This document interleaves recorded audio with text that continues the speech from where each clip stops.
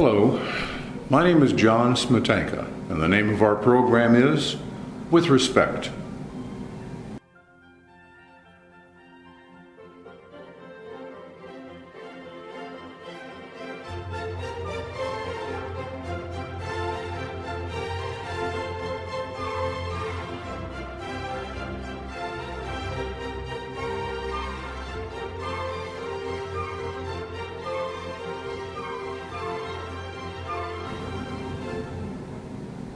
Today's guest on With Respect is Robert Buckland. Robert is the Solicitor General for England and Wales. Extremely important position in the British government, but he is going to be joining us today to talk about his life, his experiences as Solicitor General and the history of that position, and also some thoughts about where we're going in our world today, controversy, and we're just going to see where it goes. Robert Buckland, With Respect.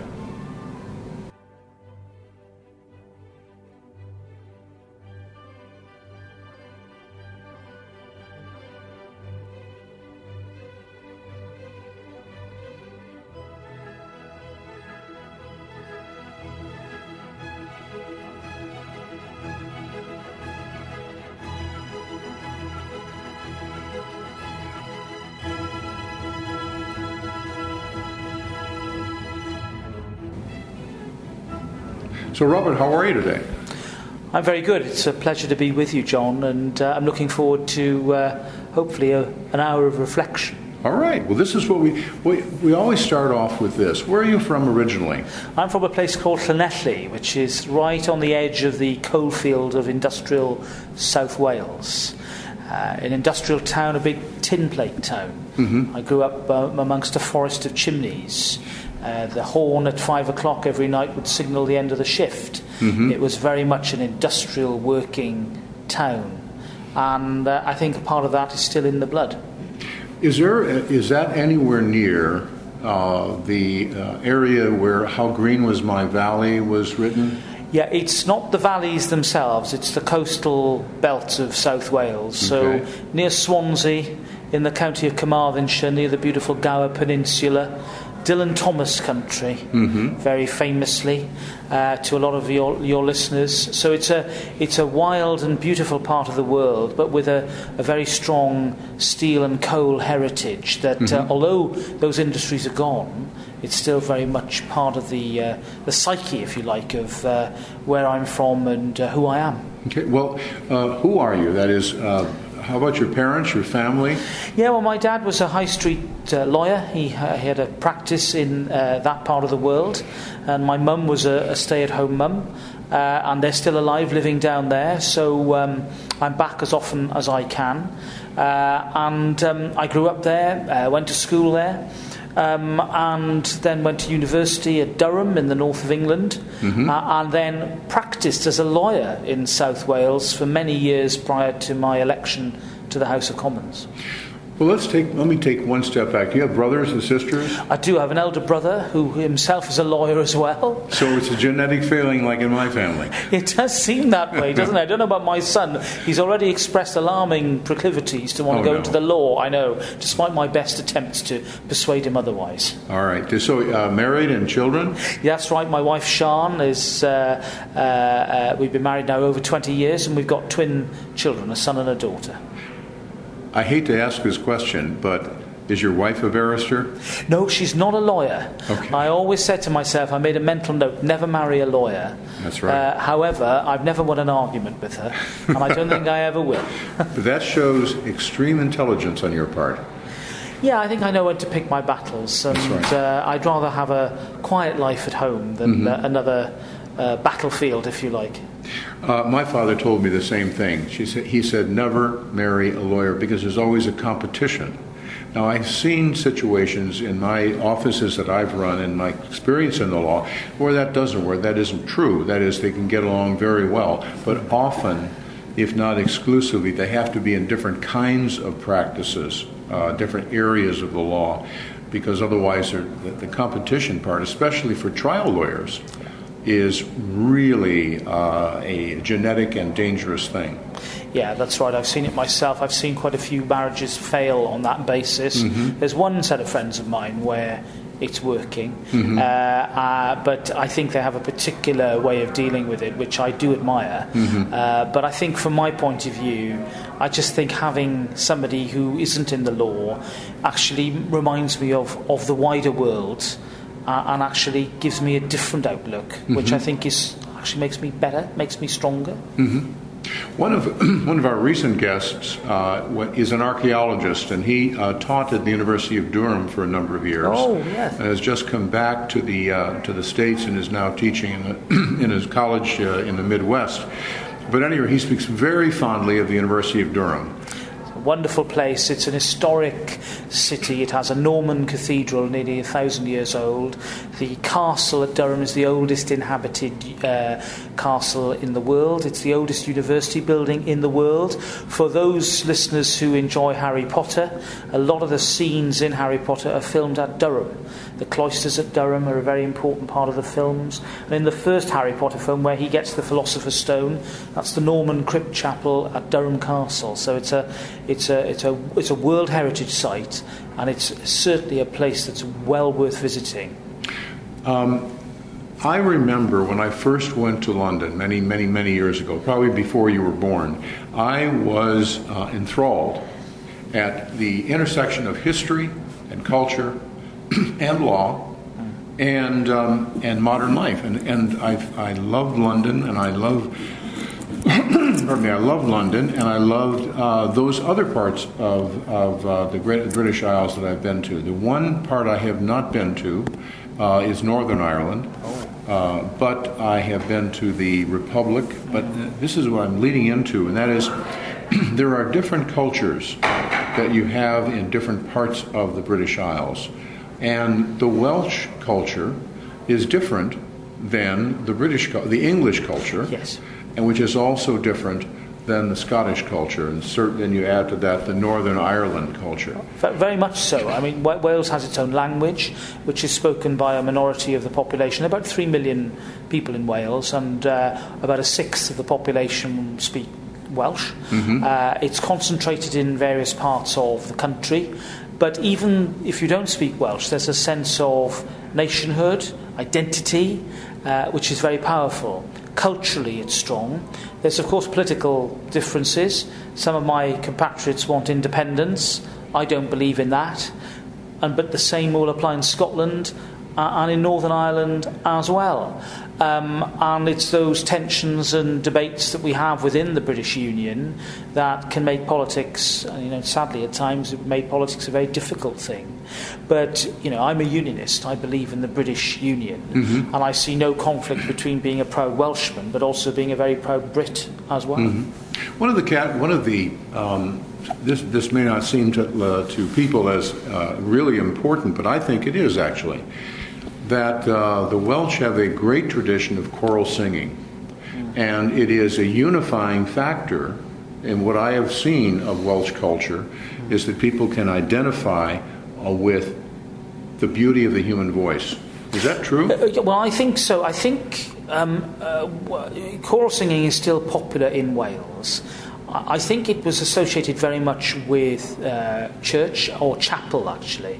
The non-conformist tradition in Wales was very strong, and I'm afraid I'm using the operative word "was" because I've seen quite a precipitous decline in chapel attendance in Wales. I mean, church attendance has been in decline, but chapel attendance has been in free fall. And I think, therefore, some of the ties that bound people together have loosened. However, there's a folk memory and a folk awareness about the communality of singing. So at rugby matches, rugby is the great sport of Wales.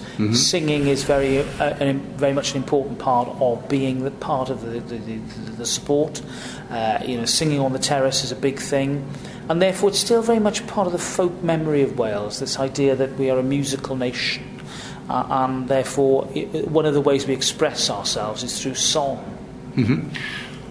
How does this play out in the differences between the four cultures, if you will? And I'm really simplifying this. I mean, there are many more cultures. You could always talk about London being a subculture. Very much so. And the north being of whether it's Scotland or the York or whatnot, is another culture. But how would you, if you had to pick a way of describing each of them, is there a way of doing that?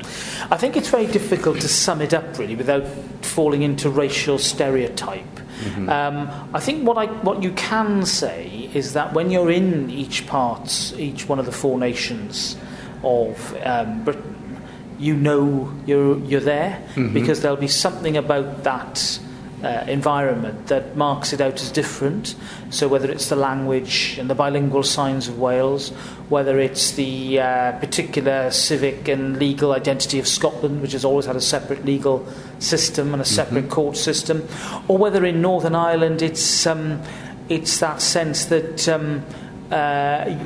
you've got a part of the country that has had to be governed in a different way because of the sectarian issues that have bedeviled it. Then you do get a sense that whilst you might be in the United Kingdom, there's a diversity there which is huge, actually. Now, we've had in the political realm a test of that about 3 or 4 years ago, where there was a plebiscite in Scotland as to whether or not they wanted to stay a part of the British entity, political entity. And it turned out that a percentage, substantial percentage, wanted to stay in the Union. And but it created, I think it was one of the highest voter turnouts in Scotland. It was an enormous turnout. I think it was not just short of 80%. It was a very big turnout, and 16-year-olds were given the vote for the first time in that very important referendum. I remember I'd been a few months in as Solicitor General then, and I came in very early to the office in London, because if the vote had gone the other way, we would have had some constitutional conundrums to work out there and then about the status of the British government law officer for Scotland, about what it would mean in terms of legislation, how you'd unpick the union, a lot of legal conundrums for my team and I to look at. You can imagine my relief when at about 6:30 in the morning we realised the vote was 55% to 45%, and that the union was preserved. And I, as a Conservative and Unionist, that's the full name of my party, did a little mental jump for joy when that result came through. And I very much hope that we're not going to return to it anytime soon. Well, there is that movement in some parts of Scotland to revisit that vote again in conjunction with or as a result of the Brexit issue. But we're going to come back to that later on. At this point, I want to take a break and tell everybody that we're talking to Robert Buckland, who is the Solicitor General of England and Wales, and he is visiting the United States at a conference for former United States attorneys down in Nashville, Tennessee, and I had a chance to sit down with him and to talk about some fascinating issues that he raised in our meeting, but also that we've developed in chatting with each other. This is John Smetanka, run with respect, and we'll be right back.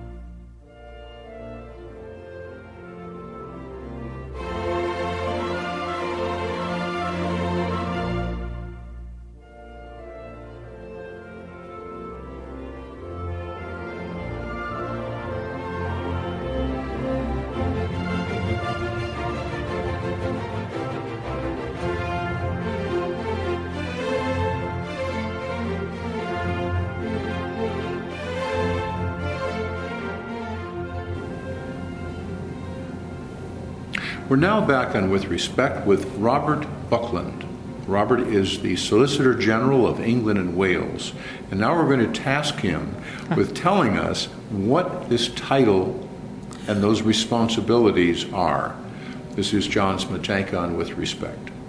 Well, it's a very ancient title, John. It goes back about 5 centuries. And originally, the Solicitor General, together with the Attorney General, was one of the 2 law officers to the monarch, to the Crown of England, who would advise the monarch and the government about the conduct of business and would conduct cases, litigation for the King or the Queen at the time in the courts. Mm-hmm. Originally, the Solicitor General had his own private practice and would therefore only do the job when needed, but always as a member of Parliament or a member of the House of Lords, usually a member of the House of Commons. And that tradition has persisted to this day. So I'm not just the Solicitor General, I'm also a member of the Commons, I'm an MP. I am a minister, like any other minister in the government. So I have this strange sort of hybrid role where I still perform the role of legal advisor with all that means, all that connotes in terms of independence and giving legal advice at arm's length and having a lawyer-client relationship with the government.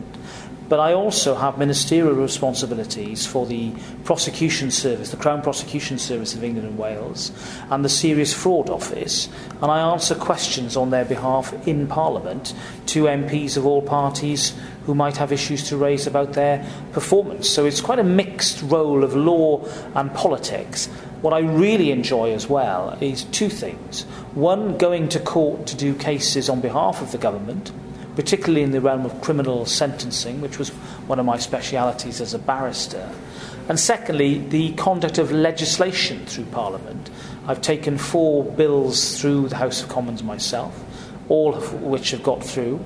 And most notably, I took through the EU withdrawal bill only a few months ago, one of the biggest pieces of constitutional change that the country's seen in 50 years. Now, you said the EU withdrawal bill. Do I sense that's related to Brexit? It certainly is. It's the legal framework, the legal basis for Brexit. All right. Many of my audience know about Brexit, but some may not. What is Brexit? Well, Brexit was as a result of a referendum, another referendum, held across the UK in June 2016, where the question was, should we remain or leave the EU? The decision was made to leave by a majority of about 4%, 52 to 48%. And as a result of that, the government then has moved forward and made the necessary arrangements with the EU to trigger the process of withdrawal. And the process of withdrawal under Article 50 of the relevant treaty takes 2 years. And the clock's been ticking now since March of 2017, when we pressed the button and passed the law to start the process. And we leave the EU at 11 p.m. on the 29th of March 2019. This is not something that has gone away as far as the people of the United Kingdom. There is, I tell you, we've talked about this, there are friends of mine on both sides of the Brexit issue. Should they be leaving? Should they not? And it's intense. It was extremely intense during the run-up to the referendum, but it remains even now an area of great controversy. Yeah. Tell us about it. Well, it does. It remains as an issue that divides people. I think what we're getting... I was a big Remainer. I campaigned very heavily for Remain. I conducted a lot of public debates, but I always said that I would abide by the result. And much as I didn't want the result to happen, I'm a Democrat. And if you believe in democracy, then you, I think, are honour bound to fulfil it and carry it through. I'm not critical of my friends who still want to remain and want another vote, but I say to them that we had that vote. We campaigned. A lot of us campaigned very hard to remain. What if the boot was on the other foot? What would they be saying to the people who wanted to leave, who perhaps wanted another run? They'd be steadfastly saying no. Mm-hmm. And I think there needs to be, with respect, a greater degree of objectivity about this now. and a sense that if we are to retain faith in democracy, which to me is, it's everything. It underpins the rule of law. It underpins everything that I think makes my country and the system of government work. Then I think we have to abide by the result, carry it through, and develop Brexit in a way that will work well for our industry and our citizens. And that's what I'm trying to do in the work that I've been given in government. We're going to come back to that, but I want to continue with your description of the role of the Solicitor General in British government. Well, as I was saying to you, we've got this mixed role of law and politics, but I have other roles as well. I'm, together with the Attorney General, we're the guardians of the public interest, which means a whole host of duties with responsibility for charity law. For example, the signing of royal charters, which are instruments that are signed by the Queen, by the Crown, to incorporate associations, whether it's the MCC, the BBC, or some of the famous livery companies of the City of London. And those powers are ancient powers that emanate from what we call the royal prerogative, the crown power, which still has a residual importance in governmental life in Britain. And also, as I was saying to you, I have a role in criminal litigation and in the not just sentencing and the referral of cases that I think where I think the judge has made a clear error of law to the Court of Appeal, but also in the granting of consent for certain types of serious prosecution case, usually cases of terrorism with a foreign element, or conspiracy where there's an extraterritorial aspect, or explosives offence, or an offence involving a trespass on royal property. Those are cases that I have to consider and give my consent or withhold my consent to prosecution for. But I was saying about criminal sentencing, that's one of the parts of the role I really take greatest satisfaction from, because it's an unusual power for a politician, a lawyer politician, to be able to, in effect, ask the Court of Appeal to look again at a judge's sentence. But in about 180 cases a year, that is precisely what I do. And then it's up to the Court of Appeal judges to decide whether they agree with me or not. I go myself quite a lot to present my own cases.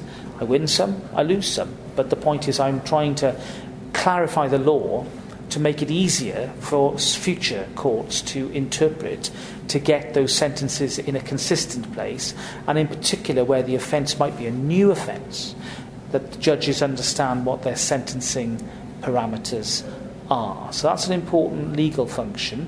And there's an international dimension. Only last month I was in The Hague doing a case in front of the International Court of Justice, a dispute that we have with the government of Mauritius about the ownership of the Chagos Islands, a little-known archipelago south of India, which probably is better known as the home of Diego Garcia, which is the listening station that is leased by the United States from the UK, and which is an important part of our global fight against terror and our global security network. So an important advisory case. I presented and led for the UK, and the judgment is due in March. So quite a while to wait, but we're hopeful that it will go our way. The International Court of Justice fits in to this Brexit concept in sort of an unusual way.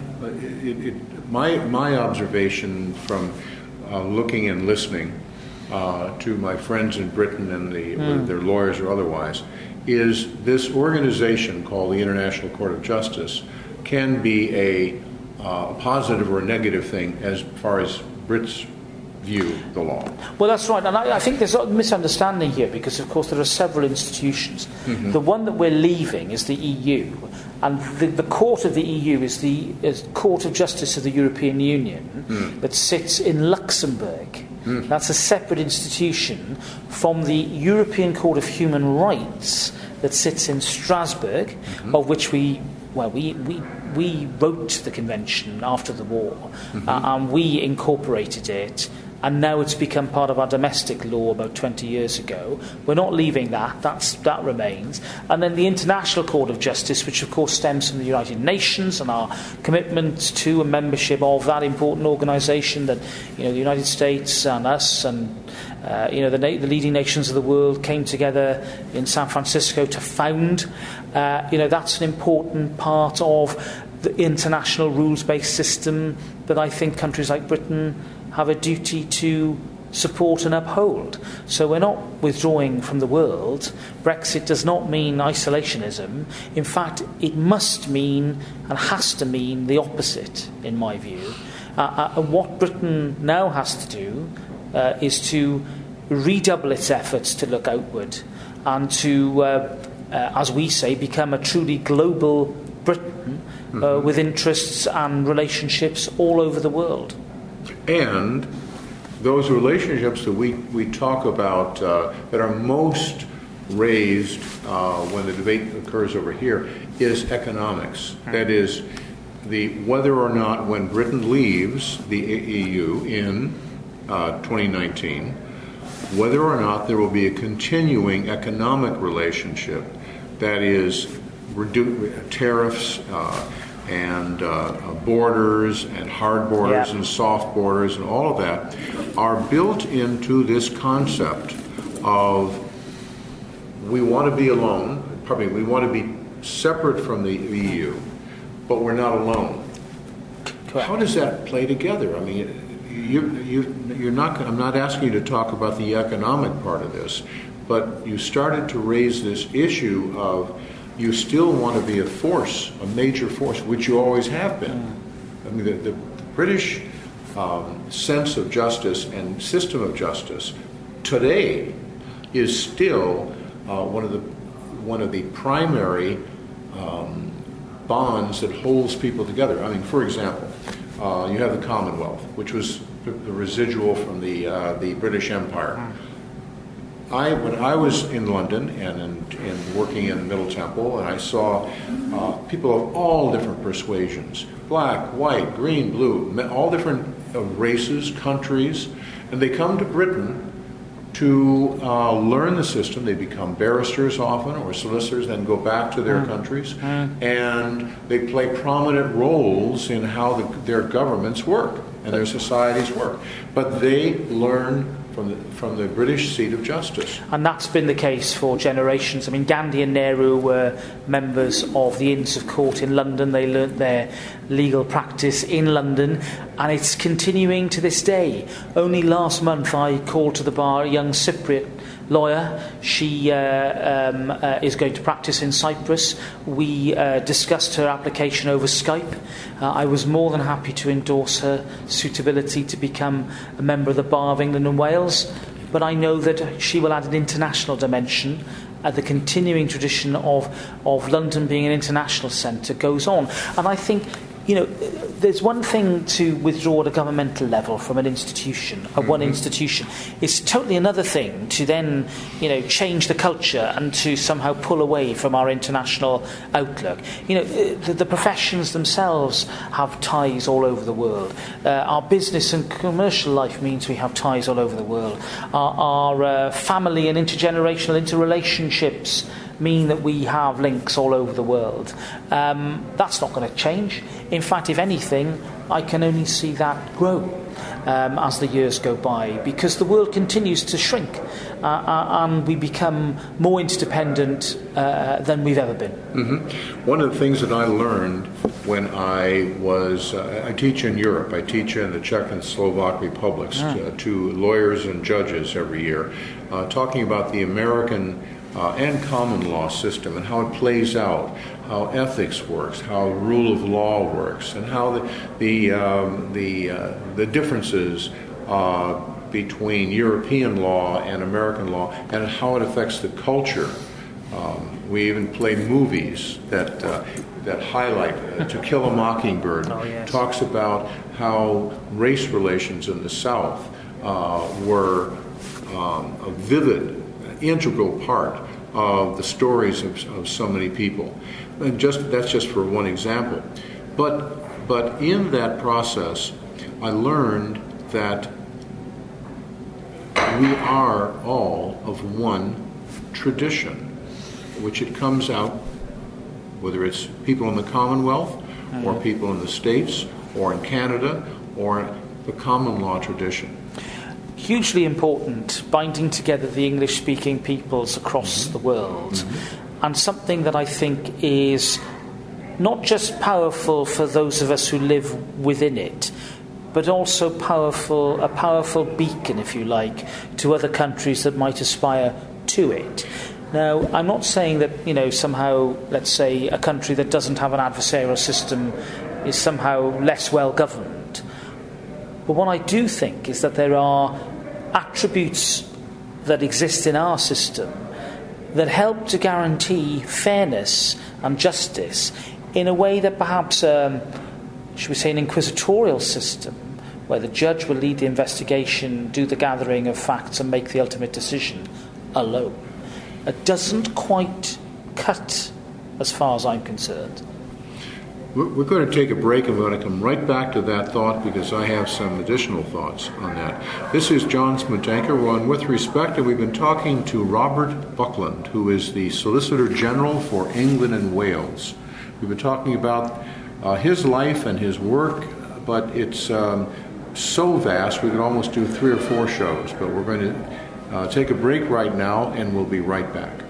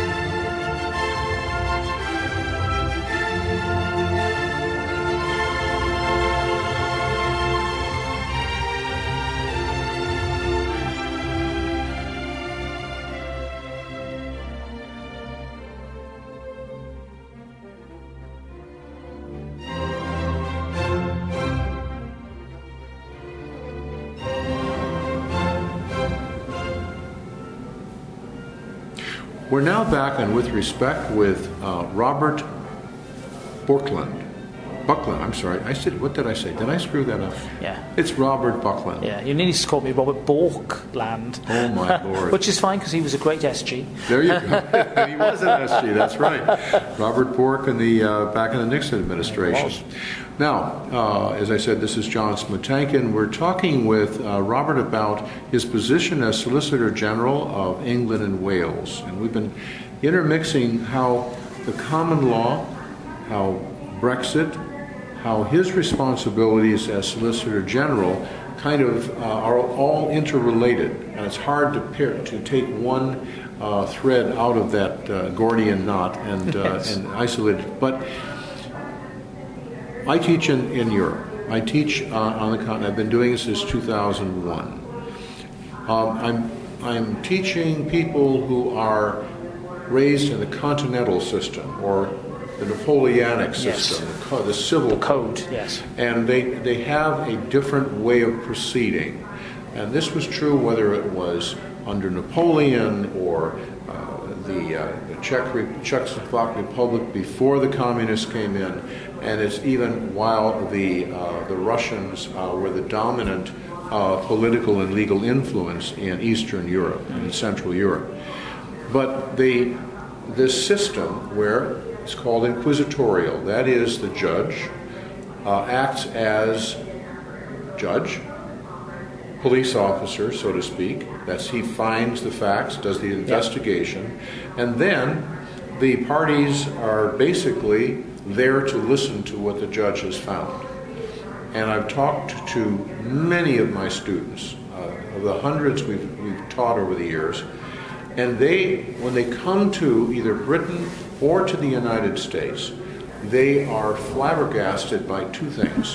One is that the lawyers I'm going to take America, but I know it's true of Britain as well, have differing roles than they do in the Czech and the Eastern European countries.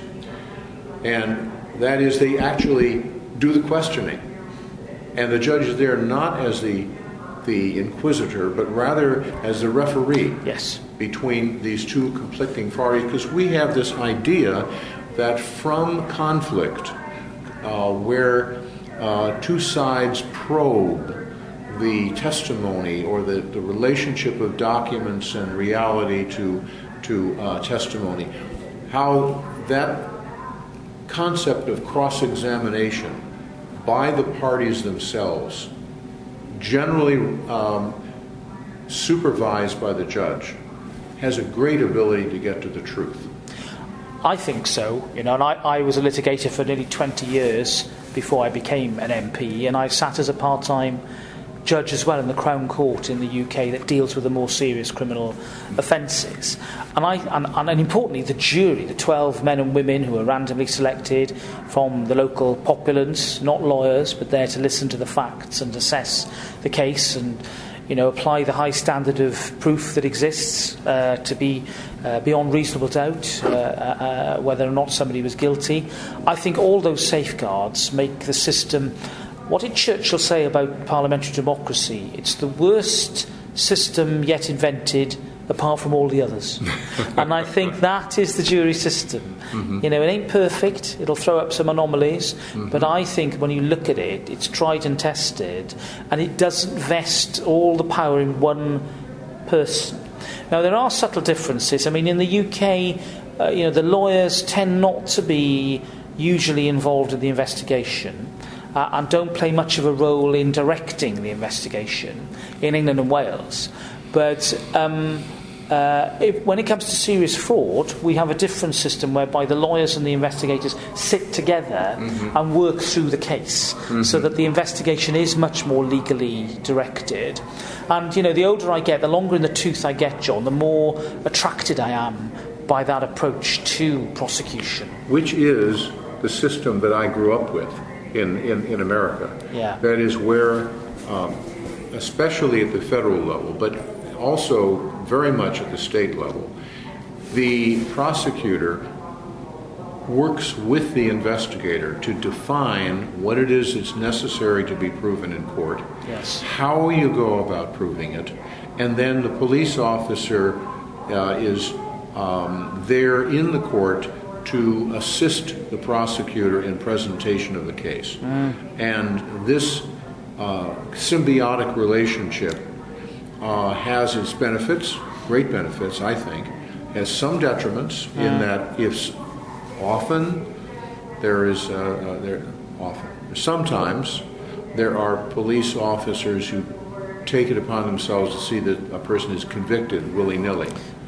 And it's the responsibility of the prosecutor to be careful of that and to refine the goals of the police to the extent that they vary from getting to true justice, that is the right thing yes. under the law and facts. And I speak, as my audience knows, from 25 years in prosecution, now 20 years in defense. And I deal with cases in which 4 of my clients we were able to show did not commit the crime for which they spent from 14 to 32 years in prison. And they were absolutely, totally innocent, factually innocent. I'm not talking about technicalities. I'm talking about they just didn't do it. And so one of the things that I've now become much more concerned about is making sure that in that very small percentage of the cases where a person is falsely convicted, factually, didn't do it, that there be some sort of remedy so that they don't have to spend the rest of their lives or even 5 minutes in a jail when they don't deserve to be. And this is a new area developing in the status of the law and the practice of law in the United States, somewhat popularized by the Innocence Projects that yes. exist around the country. Yeah. But many universities, many law schools, maybe private groups of lawyers are working in this area. And I've heard it estimated by one of the persons who is most in favor of getting to the bottom of wrongful convictions, that at best there's 4% of the people who are in prison, for example, who have been falsely convicted factually, which is maybe a tribute to the fact that 96%, there was a proper process that worked well. But at any rate, so this concept here that you're working on, this interaction between prosecutors and defense, often I think is a great benefit to the system, to the integrity of the system. Well, I think so, John. I mean, I spent a lot of my time prosecuting, but I also defended a lot, and it gave me a real sense of objectivity. A prosecutor is a minister of justice, and it's not about winning or losing, it's about proving a case. And if you can't prove the case, well, so be it. Justice has taken its course. It might be bitter, it might be hard personally after all the work that's been put into a case, but one should never look at it through that lens. And that's why I think that increasingly we're seeing in England and Wales on serious sexual cases and other types of serious crime, a collaboration between police and prosecutors at an earlier stage, which I think is good. But we mustn't lose sight of the independence of the prosecutor, their role to the court, their duty to the court, and this phrase, being a minister of justice, which I think is at the heart of everything that, frankly, all lawyers should be responsible for, because we owe a duty to justice, to get it right, to be truthful, and to be open with the court in a way that means that justice is actually seen to be done. I always said that there was two aspects of the court system that were critical for its success. The first, I said, is that if there must be a very high percentage of the cases that go through the court that are properly handled. That is, that the process works and it, in fact, as opposed to what the public thinks. But the second part is just the other side of the coin, and that is it must be seen by the public first of all, whose tax dollars are paying for this, number one. Number two, who have a right as citizens of the UK or the United States to see that there is a place to get crimes or conflicts, family conflicts or whatever it is, solved fairly. They must perceive that this is a place you can go where you get justice. And that fairness, the appearance of fairness, together with the reality, is critical. And if you fail on either one of them, your system fails. Well, I entirely agree. I mean, we haven't dealt with the elephant in the room, which is the gap between the number of crimes reported and the number of cases that actually get to trial. Still a big gap. That's for a variety of reasons. It's usually because there just hasn't been the gathering of evidence, and that's because some of these cases are very difficult to prove, and you have to apply a strict test on prosecution. Is there a realistic prospect of conviction, and is it in the public interest to do so? Not every case is going to meet that test. That does worry me, though, because that can lead to a cynicism and a lack of faith in the system. And I hear it said very often, that it doesn't seem that the reach of the law is long enough or far enough. But yet in the UK, we prosecute about 80,000 cases a year in the Crown Court, plus the thousands more, the tens of thousands more that appear in the lower courts. So we are still, as a society, prosecuting hundreds of thousands of people every year for a range of offences, from the most minor, traffic offence right up to murder. And the system is under pressure. There's no doubt about that. We had to make some tough choices as a government when we came in after the economic crash of 08-09, and some of the cutbacks in expenditure in the Ministry of Justice in the UK were pretty severe. But having said that, I'm still seeing cases being brought forward in the right way, juries making decisions, and people going to prison for sometimes a long time. And our prison population in the UK is about 80,000 at the moment, which is close to its historic high. So, it would be wrong to say that the system is broken. It might be under pressure, but I do not believe that it is broken. We're going to take a break right now, but when we come back, I want to give you some numbers that I remember from when I first went over to Britain about violent crime, and bounce this off of you as to whether this is true today. Okay. This is John Smetanka. We're talking to Robert Buckland, who is the Solicitor General of England and Wales, and it has been our guest because of the courtesy of the National Association of Former United States Attorneys, where he described his role in dealing with serious financial offenses. I'll be right back.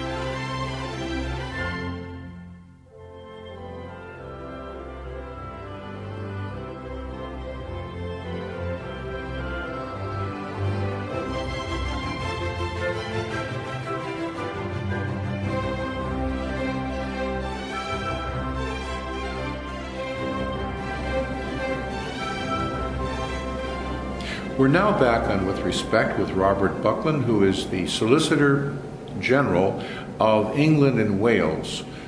This is John Smetanka.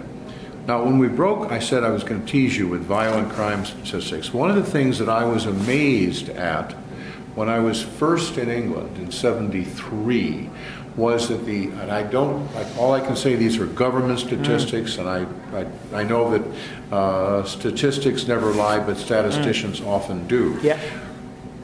The population of the UK at that time was around 60 million. They had, in the year before, that would be 1972, they had 90 homicides. Let me try that again. 60 million people, 90 homicides.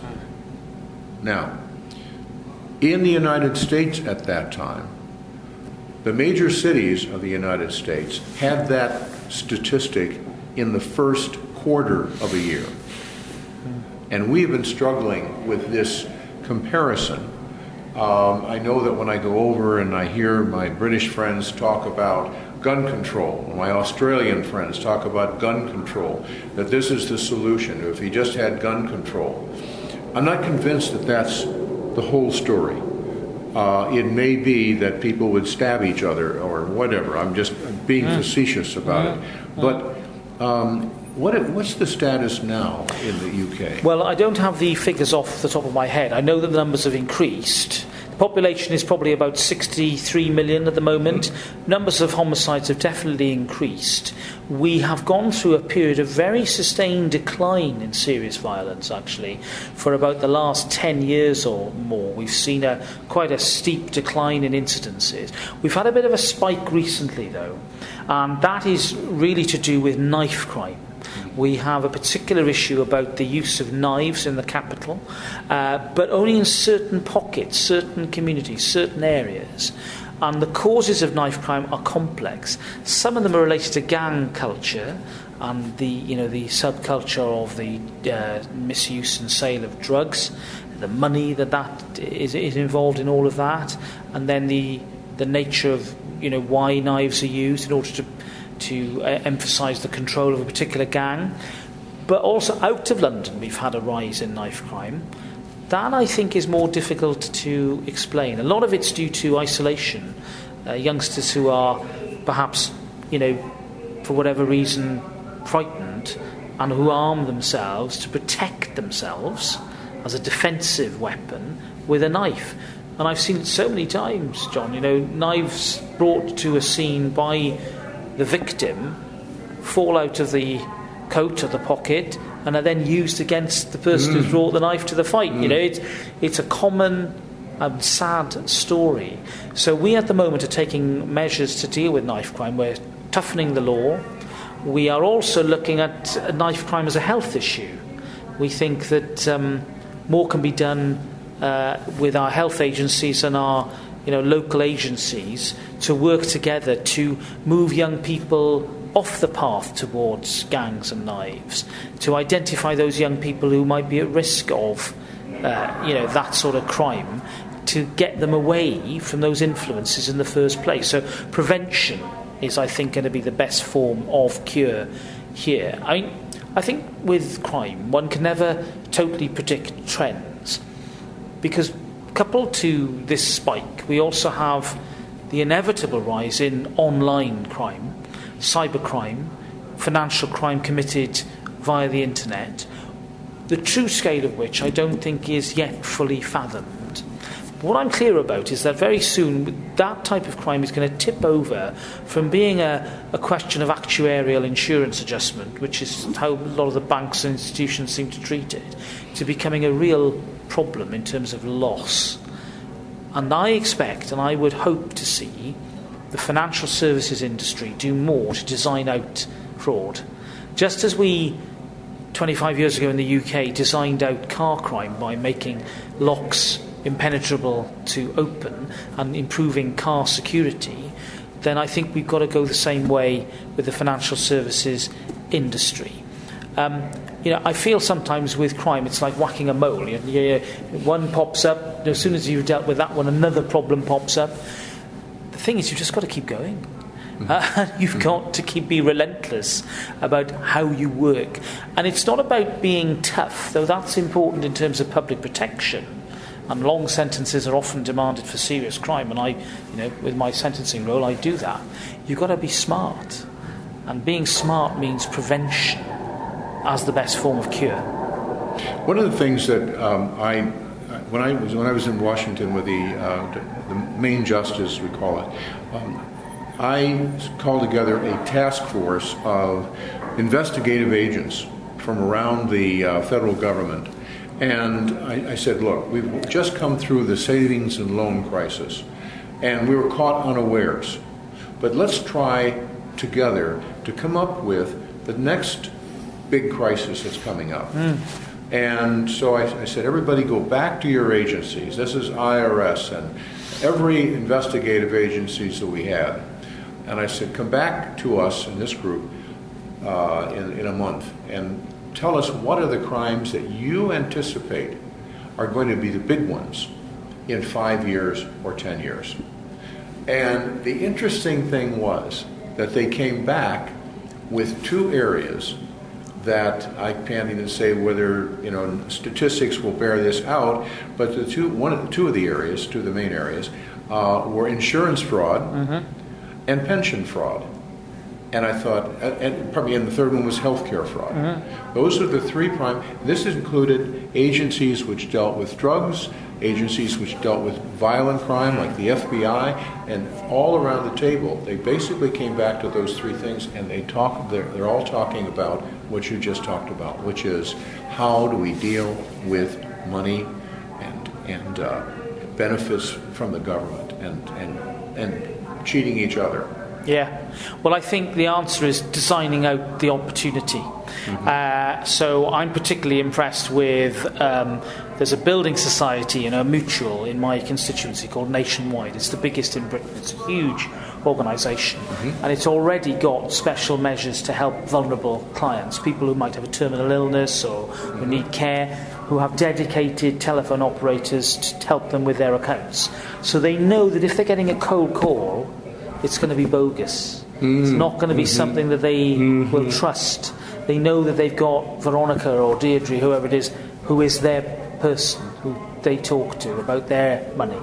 And anybody else who rings up asking for details is an imposter. Now, it's that sort of approach that I think we're going to have to see more and more of.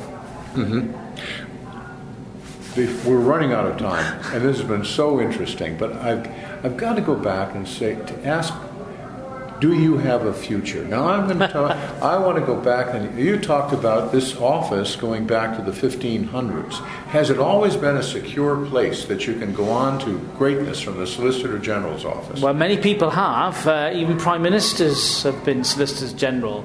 I've been in office now for over 4 years, which is quite a lengthy tenure in the modern era. But my position is within the gift of the Prime Minister, and it'll be up to her to decide what I do next, if anything at all. I've survived many a reshuffle so far, so I'm sure another one will be along soon, and let's see what that might bring. What about your predecessors now? You told us about some of your predecessors who played roles, but it didn't quite turn out like they were promised. No, indeed. I think the one that really comes home to me is the John Cook, who was Solicitor General at the time of the execution of Charles I. He was the guy who actually did the trial. He read the indictment to the king, who didn't like what he was hearing, tried to interrupt, quite roughly actually, banged Cook with his cane to get him to sit down, but Cook carried on reading the high treason charge out to the king. The king, as we know, was executed. Cook then paid for it later on when the restoration occurred and Charles II took the throne. He was then charged with high treason, convicted and hanged, drawn and quartered, which was a bit unfortunate, especially as his predecessor, Edmund Prideaux, who had been Solicitor General, seeing the trial coming up, dodged the ball by resigning and then came back as Attorney General after the King's execution. And he went on for years and died in his bed. So there was no moral tale, really, from all of that. Yes, there is. Life is not fair. That is true. The other one I love, which I didn't tell you in the conference, was Sir Richard Rich, who was Solicitor General. He gave perjured evidence against Sir Thomas More and went on to become Lord Chancellor and died a very wealthy man. Paid no price in this earth, though he might be in the seventh circle of hell if Dante's vision is true. The icebox. Yeah. That's what it is. The coldest part of hell was the seventh rim down. It was the icy lake. That's right. But it's interesting you mentioned Sir Richie Rich, because two things. In American culture, we have cartoons with a young kid called Richie Rich. I'm aware. But the other one was in the great play A Man for All Seasons by Robert Bolt. He plays an interesting role. He does. And one of the great things that we in litigation in America, at least I did, used to go back to was in Bolt's words. He was talking to his son-in-law, and the son-in-law wanted to go out and to rip down and tear out and kill all the bad people, all the people who didn't agree with him. And he said, the question was, so, Roper. That's right, Roper.